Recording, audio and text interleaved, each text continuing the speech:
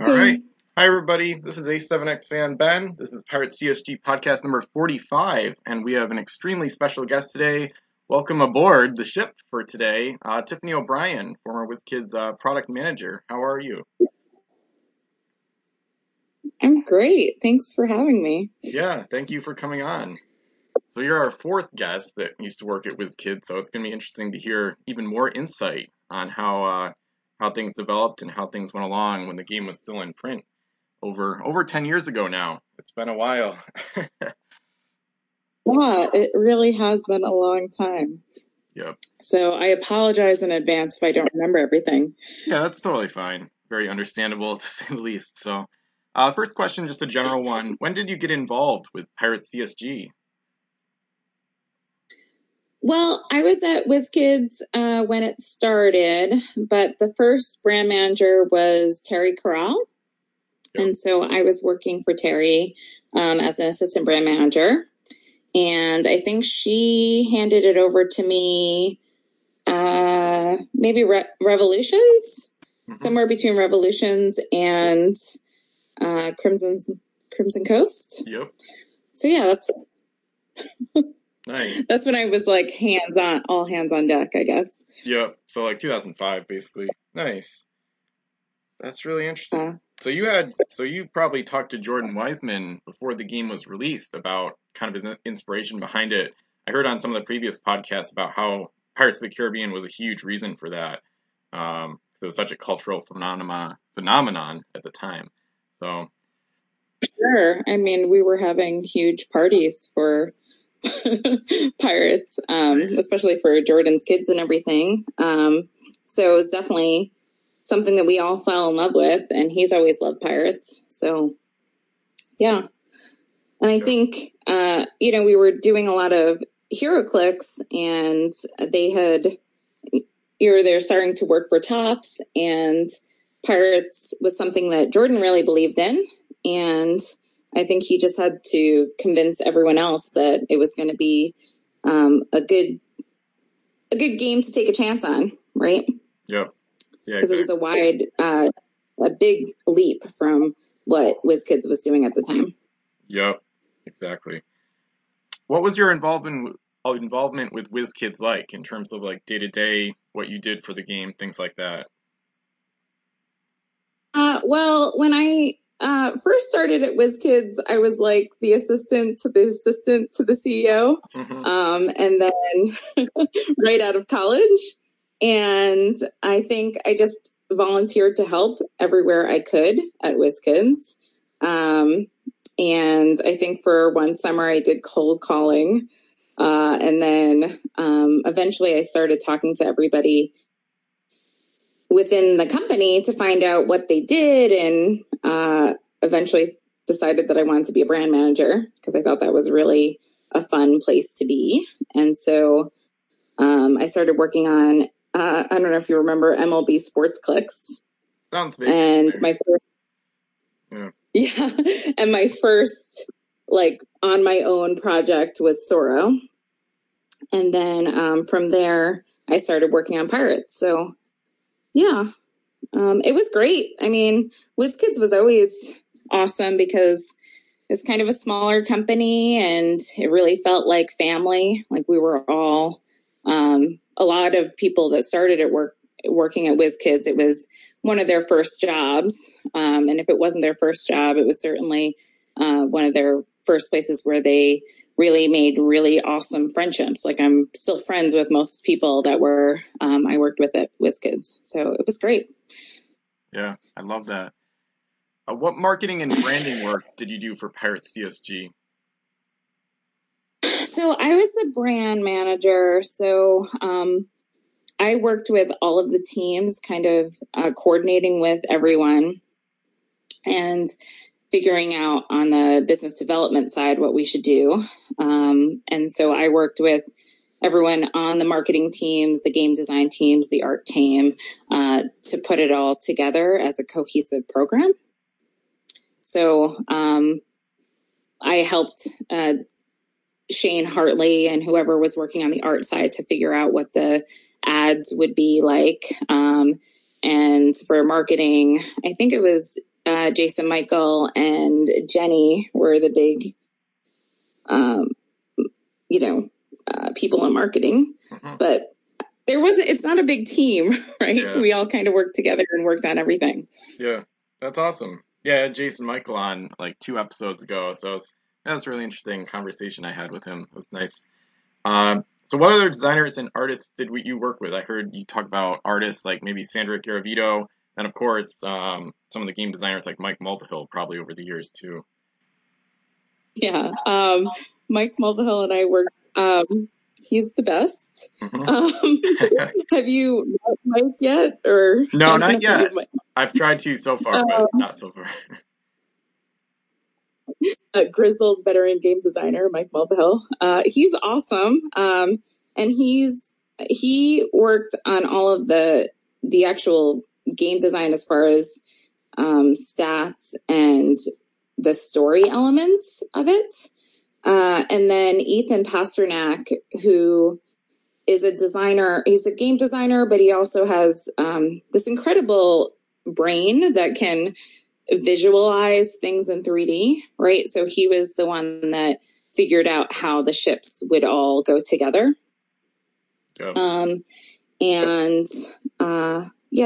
Those are the main game designers.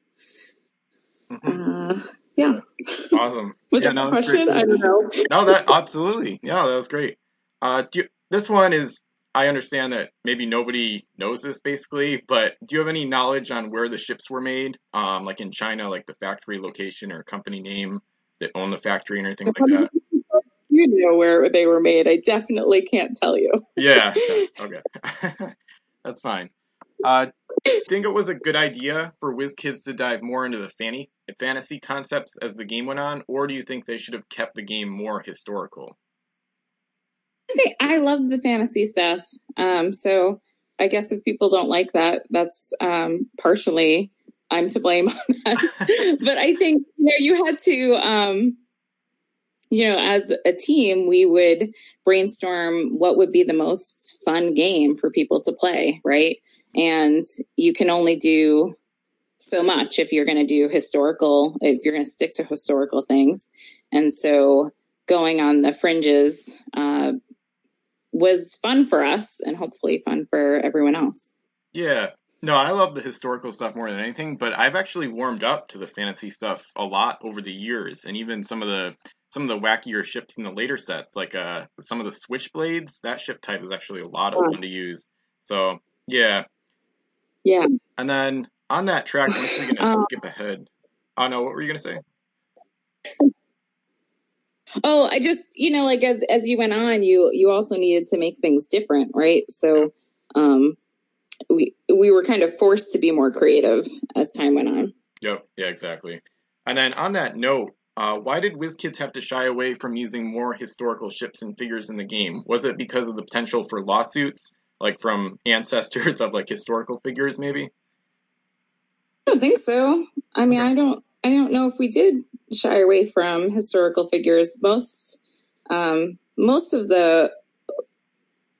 things are public domain. Yep. Right. So it's easier for you to choose people from public domain. That's also why when we did High Stakes Drifter, we used a lot of historical people and actually their old photographs because it was an easier path. Yep. Interesting. I don't know, easier. Definitely easy, right? Yeah. And adding some of our own lore as it went on. Mm-hmm. Yeah, that makes sense. I did like how in the Fire and Steel set, the second to last set, they had the historical pack at the end of like limited edition ships like Blackbeard and the Queen Anne's Revenge and Bartholomew Roberts. Yeah. That was one of my favorite packs in the game. That was really cool. And then, did you ever play or have involvement with the Sony Online Entertainment digital version of the game? I forget when we did that. I think James Shubsky was my manager at the time, and we had talked a lot about how it was a great opportunity so that people could get involved even if they couldn't get the physical packs, but also it allows just a broader audience. And so you could have people play online and then play in person and then have a cycle that way. It was just a great way to build community and a fan base. Yep. Yeah, I agree. I wish it was still around. It shut down in 2011, but yeah, I never got to play it. I got into the game in 05, but then I came back to it like 2011 right after it shut down. And there's another podcast from 2009 of some of the online players, some of the more passionate and consistent players that I was listening to yesterday. So it's pretty sweet. And they're actually in the Facebook group. So 2011. Yeah. And then, do you remember a favorite game piece you worked on, or just even if it's just a favorite game piece in general? I really liked the Nautilus ships. Yep. Yeah, submarines. From, I think it was Mysterious. Yep. Yeah. Those are my favorite. Mm-hmm. I don't know why. I think Mysterious Islands altogether was one of my favorites. Yep. I think the packaging was really fun. I finally got a game piece in it. Yep. So it had to be my favorite. I don't know. Yeah, no, that was one. Yeah, that makes perfect sense. Yeah. That's actually, you kind of did like an unintentional segue, because the next question is, what's the story with Eileen Bridget O'Brien from MI? Well, it's my name, but without Tiffany on it. And they, did a picture of me, which is very cool. And, I think I always wanted to be a game piece. I tried to get into Mage Knight. And I did not make it. It's like, come on. You just want to make me a game piece. Nice. You just hang out with the sculptors. Come on, guys. Don't you just, isn't this work? Doesn't this face work? So, Mike Mulvihill, maybe he ran out of things to do. I don't know, but he let me be a game piece. And then I think, Shayna Dorr, who was the events manager, she's in Frozen North. Oh, yeah. I think there was a couple of kind of got ourselves into the game. Nice. Yeah. You just gotta, I don't know, be really nice to Mike Mulvihill for like several years. Nice. Yeah, that's awesome. No, I think it's really funny and cool. I didn't know Shayna was from real life as well, but it's fun to hear stuff like that. Yeah, Jason Michael talked about how with the flavor text and with some of the named crew names, some of those were like names of friends and things like that, or ships would be like places he visited and things like that. So it makes a lot of sense though. So, and then you came back. Did that with. What was that? Sorry, go ahead. No, you came back. They did it with Rocket Man too. Which set? Go ahead. You go first. Oh no, you go. It was just breaking up over here. That's all. So for Rocket Man, do you remember that? Rocket Men. I've heard of it. Did you play that at all? I haven't played it. I've just heard of it. It was like pretty much everyone in our family were like thrown into the game. Nice. In some way, shape, or form. So it was really fun. Yep. And then you actually came back in Savage Shores. So you got 2 crew out of the deal. So that's cool. Really running out of things to put in the game. Yeah. And you're also linked to the Celtic Fury at 10 Master, so you got some serious ammo in the game. If you ever, maybe I've actually theorized about how if virtual reality takes off in the next like 20, 30 years, if we had a virtual version of Pirates, you could plug yourself into the game and you would really have a lot of good ammo to meet other players with. Yeah, totally. Yeah. Nice. Yeah. Do you have a favorite ship type, like a switchblade or like a 2-masted square rigged or like a giant squid, things like that?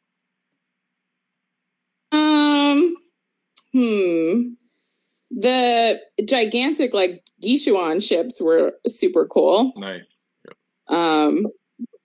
And I forget which one it was. Was it like an icebreaker where it kind of came down on the ice? Mm-hmm. Do you remember what was that one called? Yeah, icebreaker is the ship type name and the keyword name. Do you remember? Yeah, absolutely. Okay. And then the 10 sweet. That one was super fun. Yeah. Yeah, the Ten Masters. Jason Michael said the Ten Masters were his favorite too. Those are one of my favorites. Yeah, very nice. And Just then insane. what was that? They were insane. They were insane. And also I got to do that marketing thing where it was like, get you a Gishuan. Oh yeah, yeah. I know you can still. It's funny because once in a while, someone in the Pirates community will come on and say, I opened this pack and it says you can send in 12 pack wrappers and get a Zeus, and then they wish they were still doing that. Of course, it's long gone, but you could like do the mail-in to get the Zeus 10 Master stuff like that. So some people want to still trying to get like the mail-in ships like 10 years after. So it's pretty funny.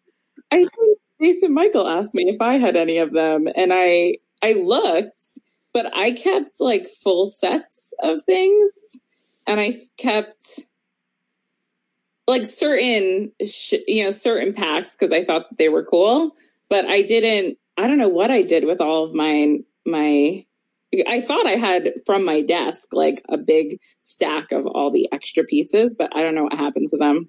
Yeah. I looked recently because Jason was like, I'm looking for all these things. I'm like, well, if I have them, you can have them. But I don't know. They got lost. Yeah, interesting. That's interesting to know. Yeah, I'll skip ahead to that question. So you do still have a collection of pirate stuff. Do you have most of the complete sets, probably?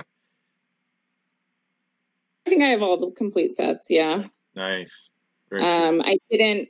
I think of all the things that I kept from WizKids, I kept all of the pirate stuff because it was what I worked on the most, right?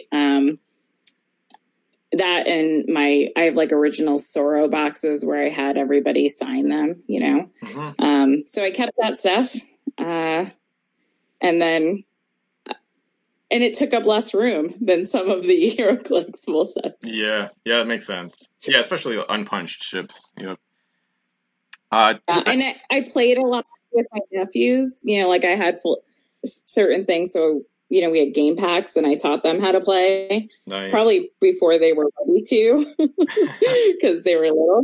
I should have waited until they were a little older. Yeah, that's all right. That's awesome though that you taught some players too. Yeah, I got into the game when I was about 10, and I've loved it ever since. I had a little hiatus, but then I've come back and been more passionate past like 4 or 5 years than I ever was back then. Do you have any extremely rare stuff like the Obago Deuce or prototypes and stuff like that? I definitely have some prototypes, like just white. Well, what I have is uncut sheets. Yep. Of pirates, and a lot of the ones that I kept were the ones that had like I don't know, certain ships that I thought were cool, or the one that had my face on it had Shayna's face on it. Yep. Like I kept some of those, and then I think I have there was some convention where we had prizes and we framed Pirates of the Spanish Main ships, and we had Jordan and Mike sign them. So I have a couple of those. Mm-hmm. I don't know, whatever was at my desk, I packed up my whole desk, and it's sitting in a box that says WizKids desk. Yep. Yeah, that makes sense. Yep. Do you have any ships in a bottle? I don't know if you remember that kind of never got released properly. Or at least WizKids got shut down before it was really going to be public anyway. Yeah, so I don't know if we make them. Mm-hmm. Yeah, I can kind of elaborate. Remember if we made it? Yeah, basically, there were two. I'm pretty sure it was after the game shut down. Basically, a couple showed up. I think both were on eBay, like a Seob ship in a bottle. And the collector, Old Man in Germany, he's like a super passionate collector. He has like the best collection ever, outside of maybe you or other game designers that have stuff that are like one of ones, like the prototypes. But basically, there's two like ships in a bottle that are theorized to be like prototypes because nobody else has any, and like they've never shown up. So he has two, and there's supposedly could have been four because they were like Fire and Steel special edition ships. So we've theorized that there could be 2 more out there, but we They don't were really the know. ones that we were supposed to do, like, if you collected a certain amount, or were we packing them into something else? Do you remember? I think it was a box basically because Old Man has the pictures and it looks like something that was going to be released normally, but the game got shut down before, in November 2008 it got shut down before they could actually release it to the public for selling. So it seems like it's basically a box with like it looks like a graphic of a bottle, and then there's like a special edition shipped inside, and then there's some packs that come with it too. But like so far only 2 have ever shown up, and they seem like one of one prototypes essentially. I don't know. It just it sounds like one of those ideas I had at the very end. Yep. Where we were repacking things. So I don't know if we finally did it, how much we did. We might have just done a prototype of it then. Yep. Because I know I was doing, we were trying to repack a bunch of things also and add ships to it. And so there were like tins. They were treasure chest tins. And so they had older product in them. And then we made special ships that you could collect if you got the tins. Yep. Yeah, Does that make sense? Oh, yeah. Yeah, I've got one of those. I don't know if there was going to be another one. One of them was like Rise of the Fiends treasure chest tin where you could get one of the mega card ships in it. So, yeah. Yeah, I've got one of those. And then I remember seeing something about like a Admiral pack or something like that where it would have like 1 pack of every set ever released, but that didn't come out either because it was too late at the time. It was really abrupt how they shut down WizKids like all of a sudden. So yeah, it was super abrupt. It was, what do you say? So I think it was super abrupt, right? So we were kind of, there were a couple things towards the end of the life of Pirates. One of the things was like the cost of just to make styrene started to become cost prohibitive, right? And so we were trying to do certain things to make it more cost effective. Like, can you do, instead of having a pack that had a styrene card for characters, could you make that maybe cardboard or something like that? But ultimately it didn't really make sense because of the way the tooling worked. It was easier just to make the full thing. So there were a couple of things that we were trying to deal with cost-wise to make it just profitable. And I think that was just the timing. Like, gas prices were crazy high. And so that was one of the things that we were struggling with. And then WizKids was restructuring. And so I don't know. Like, eventually it just, I was like, I think I was laid off, but then asked to stay for another 4 months. And then my last day happened and the whole WizKids shut down a week later. So I like to say that they couldn't survive without me. Yeah. Not really true, but it is the facts. Yep. And so they had to, so they kind of had to pack up, and then they had to pack up the whole office, and there wasn't that many people left that had to pack that up, and then it got switched over. So I don't think they knew whether or not they were going to keep going with WizKids or if they were going to sell WizKids. So just even who was there and who remembered to, copy all the files and, stuff like that. I don't know what people did in those last days. Right. So it was pretty abrupt. I think it was abrupt for everyone. And then I think there have been a couple times where current WizKids have thought about launching it again or doing things again. And I think, I don't know what their business is right now, right? But, you'd probably have to start over. They probably don't have the tooling and everything. I don't know what happened to the tooling. And so starting from scratch would be really hard, I would think. Yeah. Yeah, exactly. That's what people have theorized about how the dyes over in China are probably long gone.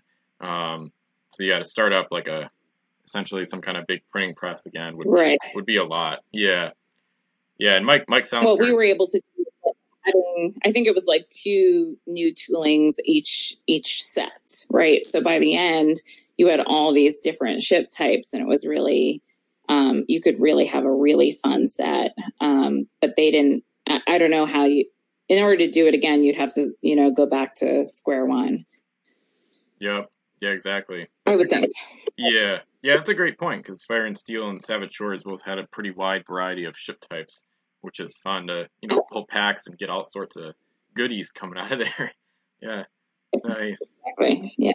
Yeah, there's a lot to unpack there. I know someone talked to, I want to say Lax Chandra. I think they got a message back from him a long time ago, like 2010 or 11, about how the styrene format of the cards is too cost prohibitive to produce. So it's good to hear,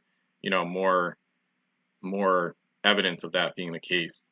So, and it is interesting because it MSRP'd for like $3.99 a pack, and you get quite a lot in each pack, and all the ships are nice. I think they're reasonably durable. The styrene is pretty thick, and the ships look great with all the artwork and the paint on them. So I think if it was relaunched, I don't think $4 a pack would be feasible, even in a good economy. At least it doesn't really seem like it to me, at least. But yeah, I mean, I haven't played around with costing in a long time, so yep. I wouldn't know specifically what the costs are right now. I would imagine that. But at the time, it was kind of the perfect game. Yep. In my opinion, like the fact that it was so easy to get into, and it really just had such a low barrier to entry. And so you really could play with anybody. I think the thing that was most frustrating to me was how easily you could break the ships. It was, it's almost heartbreaking. Like if you broke the ship, like you can't really replace it, so you had to be really careful about taking it in and out. Yeah, I agree. I don't know. That is a complaint other people. What was that? Sorry. Yeah. If you broke a ship, like it'd be heartbreaking, right? Because you're like, oh, my rare ship. Yep, I had that exact You start gluing things. Yep, I've had that experience, especially as a kid, because then you're a little more clumsy, and I wasn't as experienced with building the ships, so it was definitely heartbreaking. Yeah. I got really sad about it. So now I have like a weirdly different perspective because I've played so much, and I've taken the mast out and put them back in so many times, and I've built, I would say, probably around 800, maybe more total ships. So now I'm so experienced with it that I don't.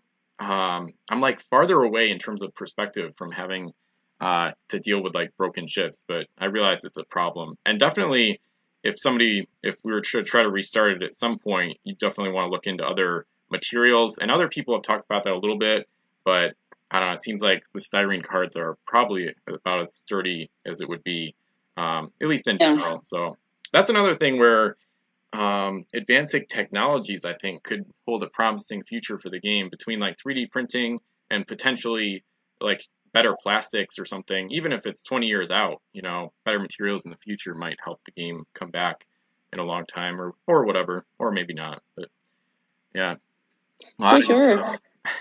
And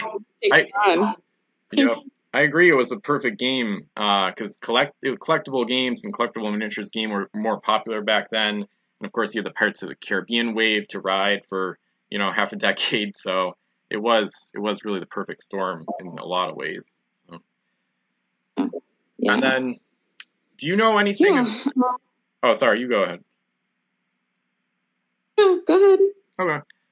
Do you know anything about? I don't know if I'm pronouncing this right. It's Vale Homme. It's like old man in French, and it was like a sea dragon that was kind of scrapped from a set, and based on that old man collector, I guess. I don't know if there's a prototype out there, or if you know anything about that game piece. I asked Jordan about that yesterday, and he thought that he still had one, but he couldn't really remember what it was. I couldn't remember what it was at all because I saw your questions. Yep. And then we were like, maybe it is worth something. Maybe one of us should find it in our in our storage unit. So I don't know. I couldn't remember it. Okay. Yep. That is interesting. I'll have to try to get in contact with Jordan about that.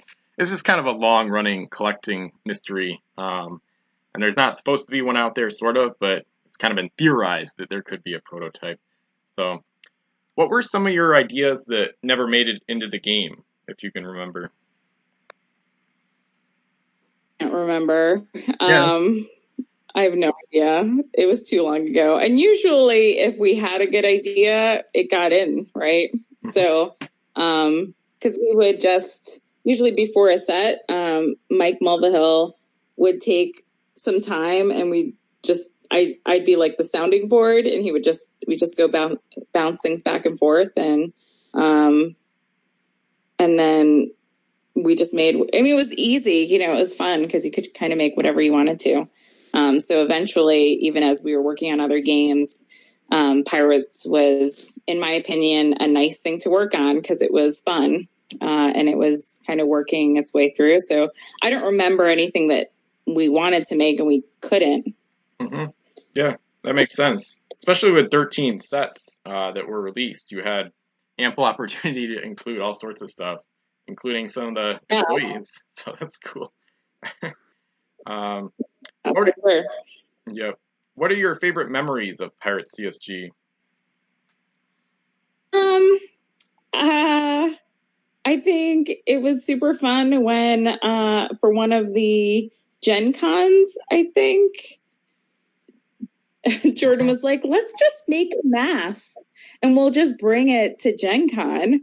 And so we made the mast in the driveway and then shipped this mast that went up to the ceiling. It was a pretty cool statement, but also it was just funny to me that we made something in the driveway and then shipped it to Gen Con. Nice. I think there's a lot of I have very fond memories of Pirates. I think the team was always awesome. And we really worked awesomely together. And I don't know, I love those guys. So it was good. Yeah, I've heard similar from Mike Selinker and the other guests on the podcast recently. It sounds like a really awesome experience overall. So I'm going to get to another question. This one is another blast from the past. And I found it through another super collector, screen name of Holoferns, talked about it at Miniature Trading a while back. Then I found it earlier this year. He said there was something to be like a 15th set, and he quoted you in the forum reply where he was talking about it. So I don't know if you remember what the 15th set. What did I say? What was that? What did I say? Well, that's the thing. Well, that's the tough part because I think it's gone now. So actually, Miniature Trading was basically the best forum for Pirates for a decade, basically. Once WizKids closed down, they closed the forums down and everything like that. And then Miniature Trading actually just shut down on July 1st of this year, just 3 weeks ago. I'm looking at my forum post where I talked about it. The link, I'll make sure the link is dead, but says, post by Holoferns at MT Miniature Trading, quoting Tiffany O'Brien saying there would be a 15th set planned for after Return to Savage Shores, predicted to be released around September 2009. And I think there wasn't much else that he quoted you as saying. I think it was a brief post, but... Yeah, I mean, we were always making things ahead of time. So I think when I left, I had everything kind of all ready to go for the next set. And so before Mike and I left, we had everything ready. So we probably put a set together and then they decided not to make it. So a lot of the things towards the end of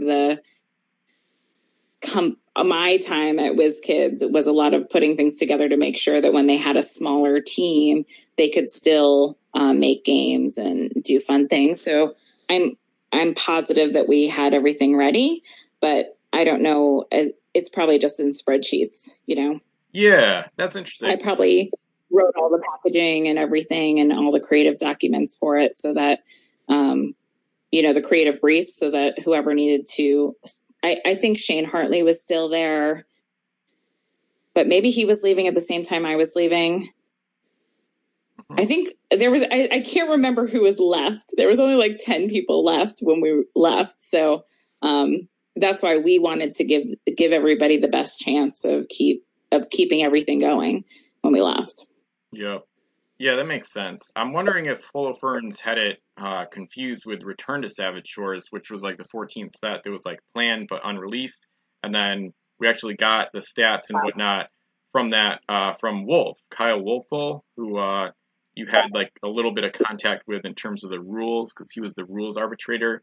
And he signed up in my forum. So it's possible that set, maybe there wasn't a 15th set, but the 14th Return to Savage Shores we do have now.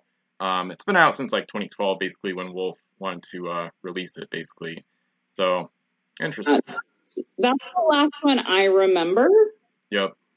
Okay. So if there was something after that, I don't remember what it was. Yeah, interesting. Cool. Good to know. How did you get out of Pirates? Other than, they just got shut down. I think I had to. Yeah. I didn't really have a choice. Yeah. The WizKids was winding down. So I had a couple months notice of when I got laid off. And then I don't know, this is probably more information than you need, but I had to get my gallbladder removed. Mm-hmm. And I had 2 weeks where I couldn't watch anything that was super funny. And so I watched 7 seasons of Smallville in 2 weeks and then decided I wanted to work at DC Comics and maybe meet Tom Welling. So, so that's what I did when I left WizKids was go to work at DC Comics. And so I had plenty of time to find a job and be ready to go to my next thing, which was super awesome. And, I was sad that, WizKids changed so abruptly. But I think, it's in good, it's in good hands with Justin. He's a really good guy. And yeah. Nice. Yeah, that makes sense. Yeah. Yep. Yeah, so you said your last day was like a week before it got shut down. I just find it fascinating how quickly it happened, like November 2008. And of course, this was during the financial crisis, basically. Because Savage Shores was released November 5th, and then Topps shut down WizKids November 10th. So if you said a week before, your last day would be like a day or two before Savage Shores came out. So it's kind of crazy. Oh, I think it was like my last day was. Yeah, I think my last day was on a Friday, and then on Monday, everybody came in and they had decided to shut down the Seattle office. So they had a week to pack everything up. Yeah. So I do think I don't know. They must have changed their minds about what they wanted to do with the company. And it, WizKids was always.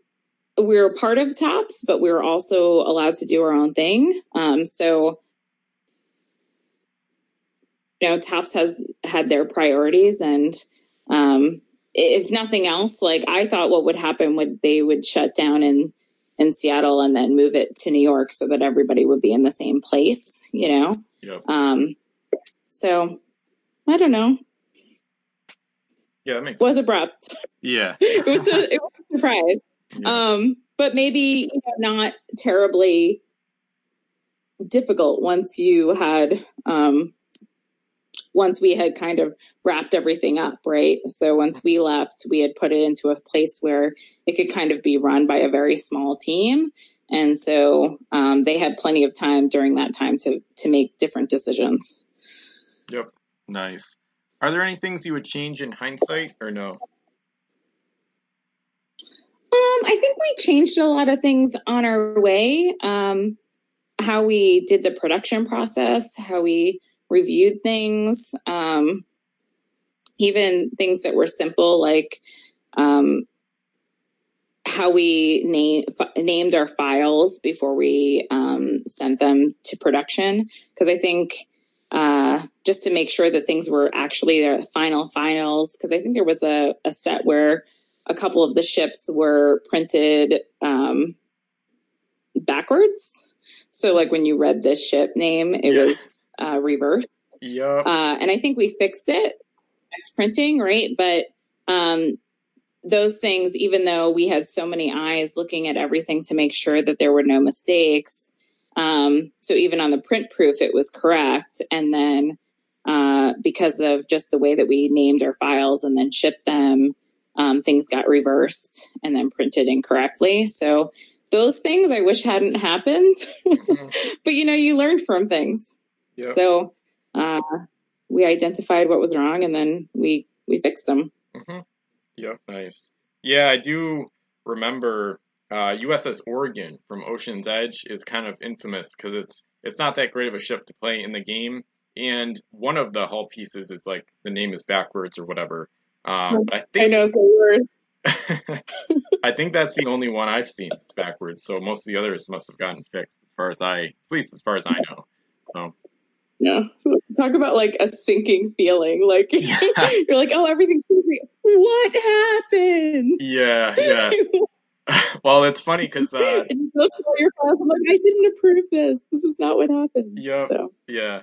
And there's one. I mean, I don't want to talk about negative stuff much, but there was like the first print run of Davy Jones' Curse. People have found like dirt in the packs and stuff like that, and it was like the one where like the lamination process wasn't finished properly or something like that because like the paint comes off the ships easily and stuff like that. But then it was fixed really well in the later print runs of Davy Jones' Curse. So that's another example of improving over time. So you just try to fix it as much as you can and move on. I can't dwell on everything, right? Oh yeah, no kidding. The next one is just a really kind of a grand question. It made Mike Sellinger laugh, and that's just really open-ended. But where did things go wrong with Pirates CSG overall?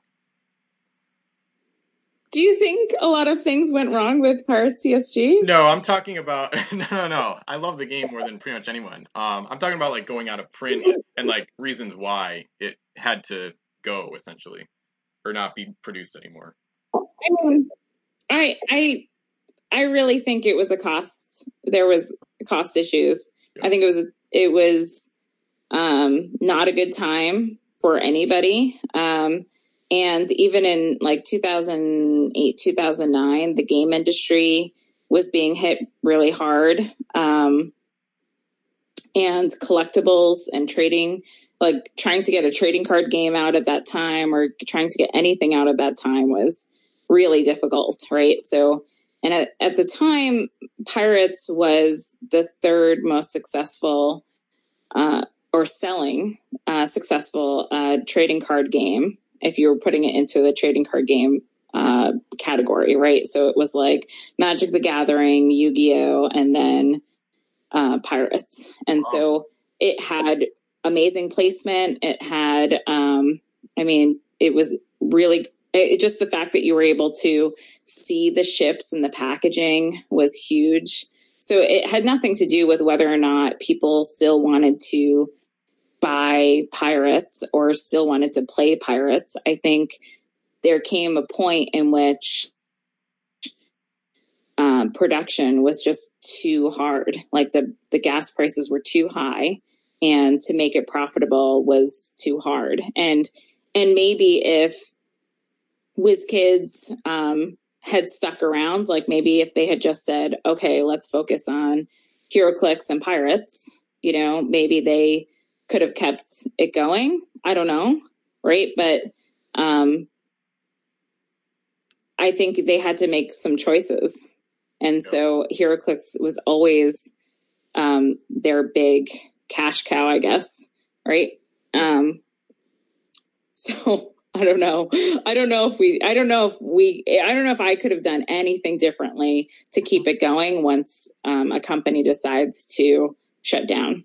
And even later, like if there was an opportunity, I tried to help as much as possible as, sharing all the expertise and knowledge I had if they wanted to get it up and going. But I think, it's not as feasible as it once was. Yeah. Yeah, I agree. That makes a lot of sense. Interesting to hear it was third in trading card games, because that would mean it was ahead of Pokemon, I guess, which would be really impressive, at least in my opinion. Yeah. Nice. Yep. Mm-hmm. It was very impressive. Yeah.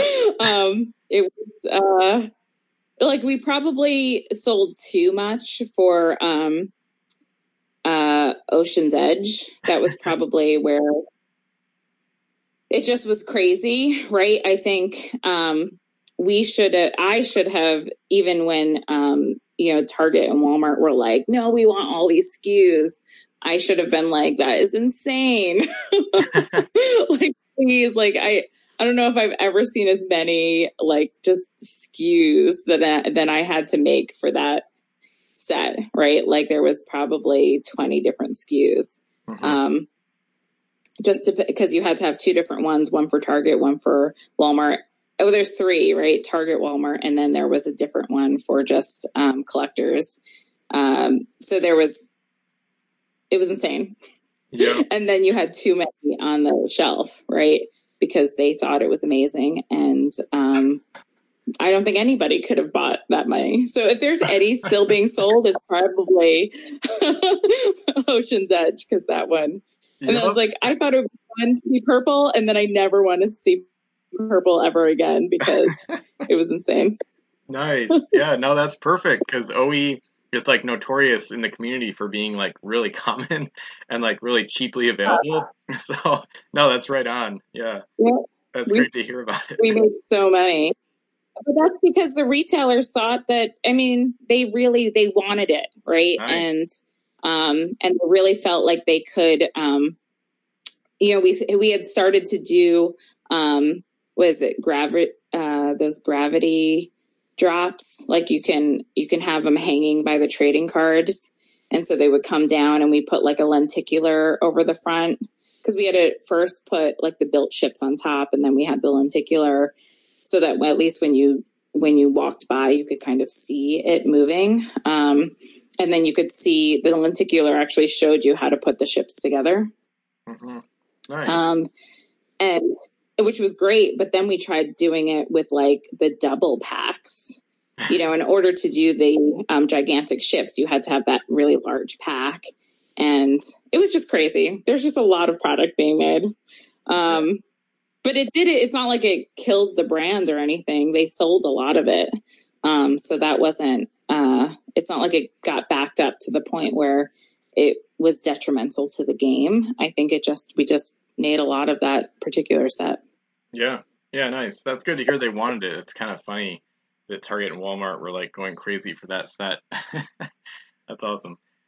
Well, they just wanted the next set, right? So that's what ended up happening. Yeah. What was it they wanted? Sorry. They just wanted the next set, right? So I think, because I think Pirates of the Frozen North, that wasn't in mass market.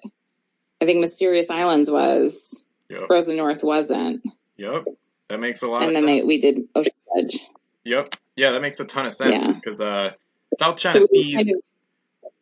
South China Seas and Frozen North are still the two most rare and expensive sets, pretty much. So, to the point where they're pretty much the two sets that have appreciated in value. So, South China Seas, if you can believe it, last year, a punched set, like all the ships were already built and punched out, a punched full set of South China Seas sold for like $482 just last year on eBay. So, yeah, and then if you think about... I definitely have like not South China Seas, but I definitely have like a full case, unopened case of Frozen North sitting in my garage. So nice. Yeah, someone one day we'll open those up. Yeah. Someone yesterday or the day before was on Facebook was complaining about how they wish Frozen North packs were more common, because they've gotten scarcer just in the past few years. I actually bought a 36-pack box of FN back in 2014 for like $90, and then last year they were selling for like $175 for 36 pack box, and now they're like almost gone. Like you can't really find the booster boxes for the most part. Yeah. So if you think about it, the February releases didn't sell as well, and so it wasn't a good time for mass market, and so we didn't sell them to the mass market. Interesting. So if the release came out in February, we just did a smaller set. Yeah, that's really good to know. That's cool to, yeah, people haven't really known why, at least I don't think people really know why the sets are more scarce, so that's good to hear a reason for it. And then, yeah, it's interesting to think about those sets appreciating in value because MSRP of $3.99, 36 pack box, I think the MSRP on a box, therefore, was like 143 something. So South China Seas and Frozen North are like the most expensive sets. So South China Seas goes for, sometimes it's listed at like $10 or more per pack. So that's that's the main set that you could make money on over time if you were collecting and then selling, 10 years later, which of course was hard to predict back then. But anyway. Yeah. What is your opinion on the effect of the 2008 recession and general economics of that time on the game? Yeah, that's what I was saying, that gas prices were really high, and a lot of people were, if they were in stores buying games, they were buying board games that they could play multiple times because they wanted to save their money, right? And so board games were an easier sell than collectible games. So anything that you were trying to sell in kind of 2008 and then definitely into 2009, it was very difficult to do any kind of trading card or collectible game. Yep. Yeah, that makes a lot of sense.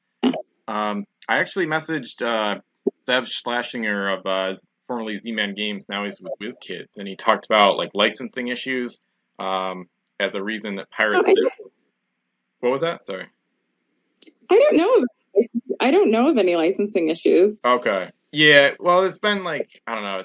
It's kind of convoluted because like Wizards of the Coast had some claim over the CSG name a while back, and I don't know. It's weird. But do you think the game has a chance to come back in the future? I think if there was the right opportunity, and they could figure out how to make it affordable, I don't see why they couldn't make it again. Yep. Yeah. Nice. Do you think it would have a better chance coming back as a physical or a digital game? I always liked the physical more because I loved the constructible element, and I like it when people kind of sit at a table and talk to each other and play with each other. So I would hope that it would come out as a physical game. I don't know what would be more successful. I hope it comes up. If it comes back, that element of putting the ships together was my favorite part. So I hope that's how it comes. Yeah. Yeah, that makes sense. Yeah. Some people on the Facebook group have also talked about how they like building the ships more than playing the game. So yeah. I like how that gives like an extra dimension to the game. Like literally, like you can build the ships, you can play with them, you can just collect them. They're like an awesome display piece just to put on your desk at work to like start conversations about them. And some people use the ships in other like naval miniatures games. So I love how versatile the game is and how you can have fun with it way beyond just playing. That's a really cool part of it, I think. Well, do you like the Pirate CSG because of the building part of it, or do you like other pirate games? I think I would if I play them. I've just been so passionate about Pirate CSG that I haven't really gotten to many other games. So for me, it's like all of it, basically. Like I do like collecting. I collected Pokemon cards as a kid, and then now, the past like 7, 8 years, I've collected pirates. I do like building the ships. Playing is pretty much my favorite part, especially playing like huge campaign games that last like a really long time because I've always been interested in naval history. So I love learning about like huge naval battles at sea and things like that. So I like to play big games of pirates that last a while to kind of sort of simulate some aspects of naval history a little bit. So for me, it's pretty much everything, and that's I think why I've stayed so passionate over the years. Is like I never run out of content. Like I have a list of like maybe 20 to 30 thread topics to post on the Pirate CSG forums. And I just do like one a week and I feel like I'll never run out because I think of more every week. So I never run out of content. And like I've already thought of more YouTube videos to make. So for me, it's everything. Other people have talked about how they didn't love the rules for Pirates as much as other games, but then they were actually able to repurpose the ships and use them in other naval games, like Wooden Ships and Iron Men is one of the ones I've heard a bunch of times. I have played Merchants and Marauders, and I enjoyed it, but I love how Pirate CSG is like an open world where you can sail wherever you want and do whatever you want. You're not limited to like a board or like a hex grid system. So Pirates is my favorite without a doubt. That makes sense. Mm-hmm. Do you know anything about the patents? This is just getting into the legal quagmire. I don't know if you know anything about the patents and the disputes and whatnot. I don't know if you were privy to that when you worked at WizKids or not, but my memory of it is that there wasn't any like outstanding disputes over things. I think people had kind of figured it all out, and there wasn't lingering disputes. So I don't know any like juicy gossip on it because I think it was all buttoned up and people had made sure that they had the patents they needed. And yeah. Cool. Yeah, that makes sense. In terms of like your experience in the games industry over the years, have you ever had experience with patents for other games expiring and then afterwards being open to anyone reproducing the game if they wanted to, like maybe in the public domain?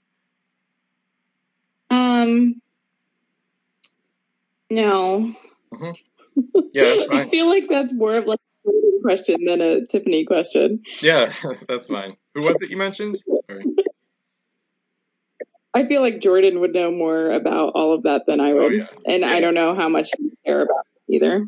Yeah, that makes total sense. Yep. What was your contact with Kyle Wolfel like in terms of the rules and stuff like that? Do you remember trying to answer rules questions yourself at all and stuff like that, or did you consult like Kyle? Definitely did not. Yeah, Mike Mulvihill would have done anything that had to do with rules. Yeah, I wouldn't even try. I know where my like limits are. Yeah, no problem. Do you remember having like rules questions when you would play or when you would teach people and then have to go to the pirate code, stuff like that, to look it up? I mean, to this day, I still would just call Mike. And I'm the worst. Like, I'll play games that people like have designed and I'll be like, I'm not going to read those rules. I'm not even going to watch like the video. I'm just going to call them and they can tell me how to play. So I'm kind of the worst. Okay. I want rules to be as easy as possible. And if I can't figure it out with some pictures, then I want someone else to figure it out and then teach me how to play. Yeah, nice. Yeah, that makes sense. So more of a visual learner, definitely. Yeah. If I have to, I will, but I'd rather not. And I think that's why, like a lot of our board games, like I liked that you could look at the Sora rules and just figure out how to play in a couple pictures or, all of them. We were just trying to make it as easy as possible for people to start playing. Yeah, that makes sense. Yeah, the start here rules are pretty cool because you can get up and going like really fast and with only one pack. So I think that is a cool way to introduce the game and make it really approachable because it can get complicated. I've played a lot of like really complicated Pirates games where I have to consult the pirate code like multiple times and it slows down the game. But yeah. I like it when it's more complicated just because I just find it more interesting. And I've played Pirates so much that simple, quick games of Pirates kind of bore me a little bit. I mean, I still have fun playing, of course, but I think just because of my experience level, I like the complications of it as well. So yeah. But it can get more complicated. Great, but to get people into the game at first, I think it needs to be really easy. Yeah, exactly. And I like how it is. I like how you can adapt the rules based on experience level, and you don't even have to play with like ramming and boarding rules if you don't want. Just like the basic 4 actions and keep it really simple. Wolf actually still updates the pirate code. He made the latest one was from December 2016. And part of the reason for the new edition of the pirate code, which is like the rules FAQ, frequently asked questions, and like I think one of the biggest reasons he had to update it is because I play so much, and I like basically get into all these wacky situations where I come up with rules questions that either don't have an answer in the pirate code already, or like sometimes the questions are like brand new that he's never seen before. So he's actually still working on that, or not working on it now, but he's still active in the community, which is cool. And he actually still he still answers rules questions in the rules thread, which is now at my Pirates with Ben forum. But I think the pirate code would be a nightmare for you because it's at 64 pages and there's like no pictures. Yeah, that's so.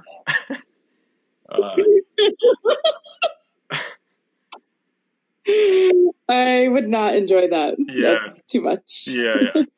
The nice thing is, I usually. What was that? Just start making up the rules. This is how we're playing now. House rules. Yep. Yeah. I still do that too sometimes. Because sometimes I disagree. He'll like answer one of my questions in the rules thread, and Wolf will, and then I'll disagree and be like, I wish it wasn't that way. And sometimes it can be kind of contradictory. But the nice thing about the pirate code is like the PDF version, you can just use CTRL-F to search it quickly for like keywords that would answer your question. So, and most of them are already answered in there. So. Anyway, if Pirate CSG came back, would you want to return to it? I think if someone could get the band back together, I would certainly work with all of those people again, 100%, because I love the team. I'm all about the team. But it's hard because everybody is all over the place at this point, and it's hard to even just like get together for drinks. Never mind get rid of everybody together. And we're all in such different places now. But I would definitely work with everybody again, for sure. Nice. What are you doing now? I work at Microsoft at 343. I work in the consumer products department for Halo. And so my team works on all of the licensed goods, so books and toys and apparel. We also work on the Xbox apparel. So I'm still in the game industry, but more in video games, but still get to work on all the physical product. So, yeah, that's what I'm doing. Nice. You don't have to answer this one, of course, but where can people find you online if they wanted to follow you, stuff like that? I'm definitely on Instagram. I think my screen name is Scory Naffit, which is Tiffany Rocks backwards. That's probably also what my Twitter handle is, but I don't remember. Yep. Nice. It's usually Scory Naffit. That's how you can find me. Cool. And then anything cool that you want to promote or give a shout out to? I don't know. I do know that Zach Weissman and Jordan Weissman are working on a Pirates game. I don't think it's definitely not like the CSG, but they're definitely putting a cool game together that I assume will be released, or they'll start talking about it in September. So you can kind of look out for that if you're into Weissman pirate games. Yeah, nice. But I don't know. Other than that, no. Yeah. Nice. I guess not. Yeah. Nice. Yeah, that's really interesting. I didn't know about that, so thanks for mentioning that. I don't know if anybody knows about that, so I guess maybe I shouldn't have said it, but they're definitely working on it. Yeah, no, that's fine. That's all right.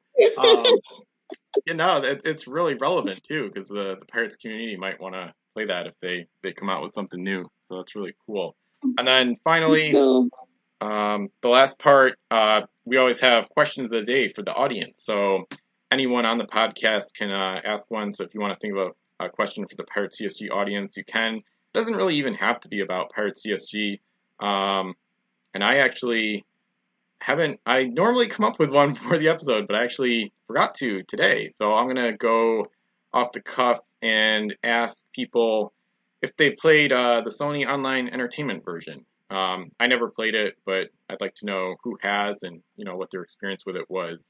So if you want to ask a question of the day, you can. I guess my question would be, what is everyone's favorite packaging? Like, which one was the coolest packaging? Nice. I love that. Do you mind if I answer now? If I can, I don't know. Yeah, do it. Yeah, I'm weird because I'm super nostalgic. So I got in the game, I want to say basically right after, I think it was right after Crimson Coast came out in 2005, because it was with the unlimited version of Spanish Main, and I found 2 packs of Spanish Main randomly in a Fi store in a mall, and that was my introduction to the game. And my favorite sets are the first 5 up till South China Seas, because I think those were the best sets and kind of the most historical or whatever. So my favorite packaging is Spanish Main with the 2 ships fighting at sea. But I'm pretty biased towards the nostalgic side. I would say Revolution is amazing too, with the big tall ship just heading straight out of the pack basically. That one is one of my favorites as well. So I will say that in general I love the artwork, not just on the ships, but the pack art too. I think has been really cool from start to finish. I think that's one of the cooler things about the game as well. It really draws you in because you see Pokemon, baseball cards, and like Yu-Gi-Oh and other games, and then you see like a sailing ship in like on this beautiful water, and it's like, ooh, this sounds pretty unique. So I remember, getting packs from the store. For a while, people like if you actually went to the store for a long time, people, if you asked them what their favorite set was, they would just tell you the color.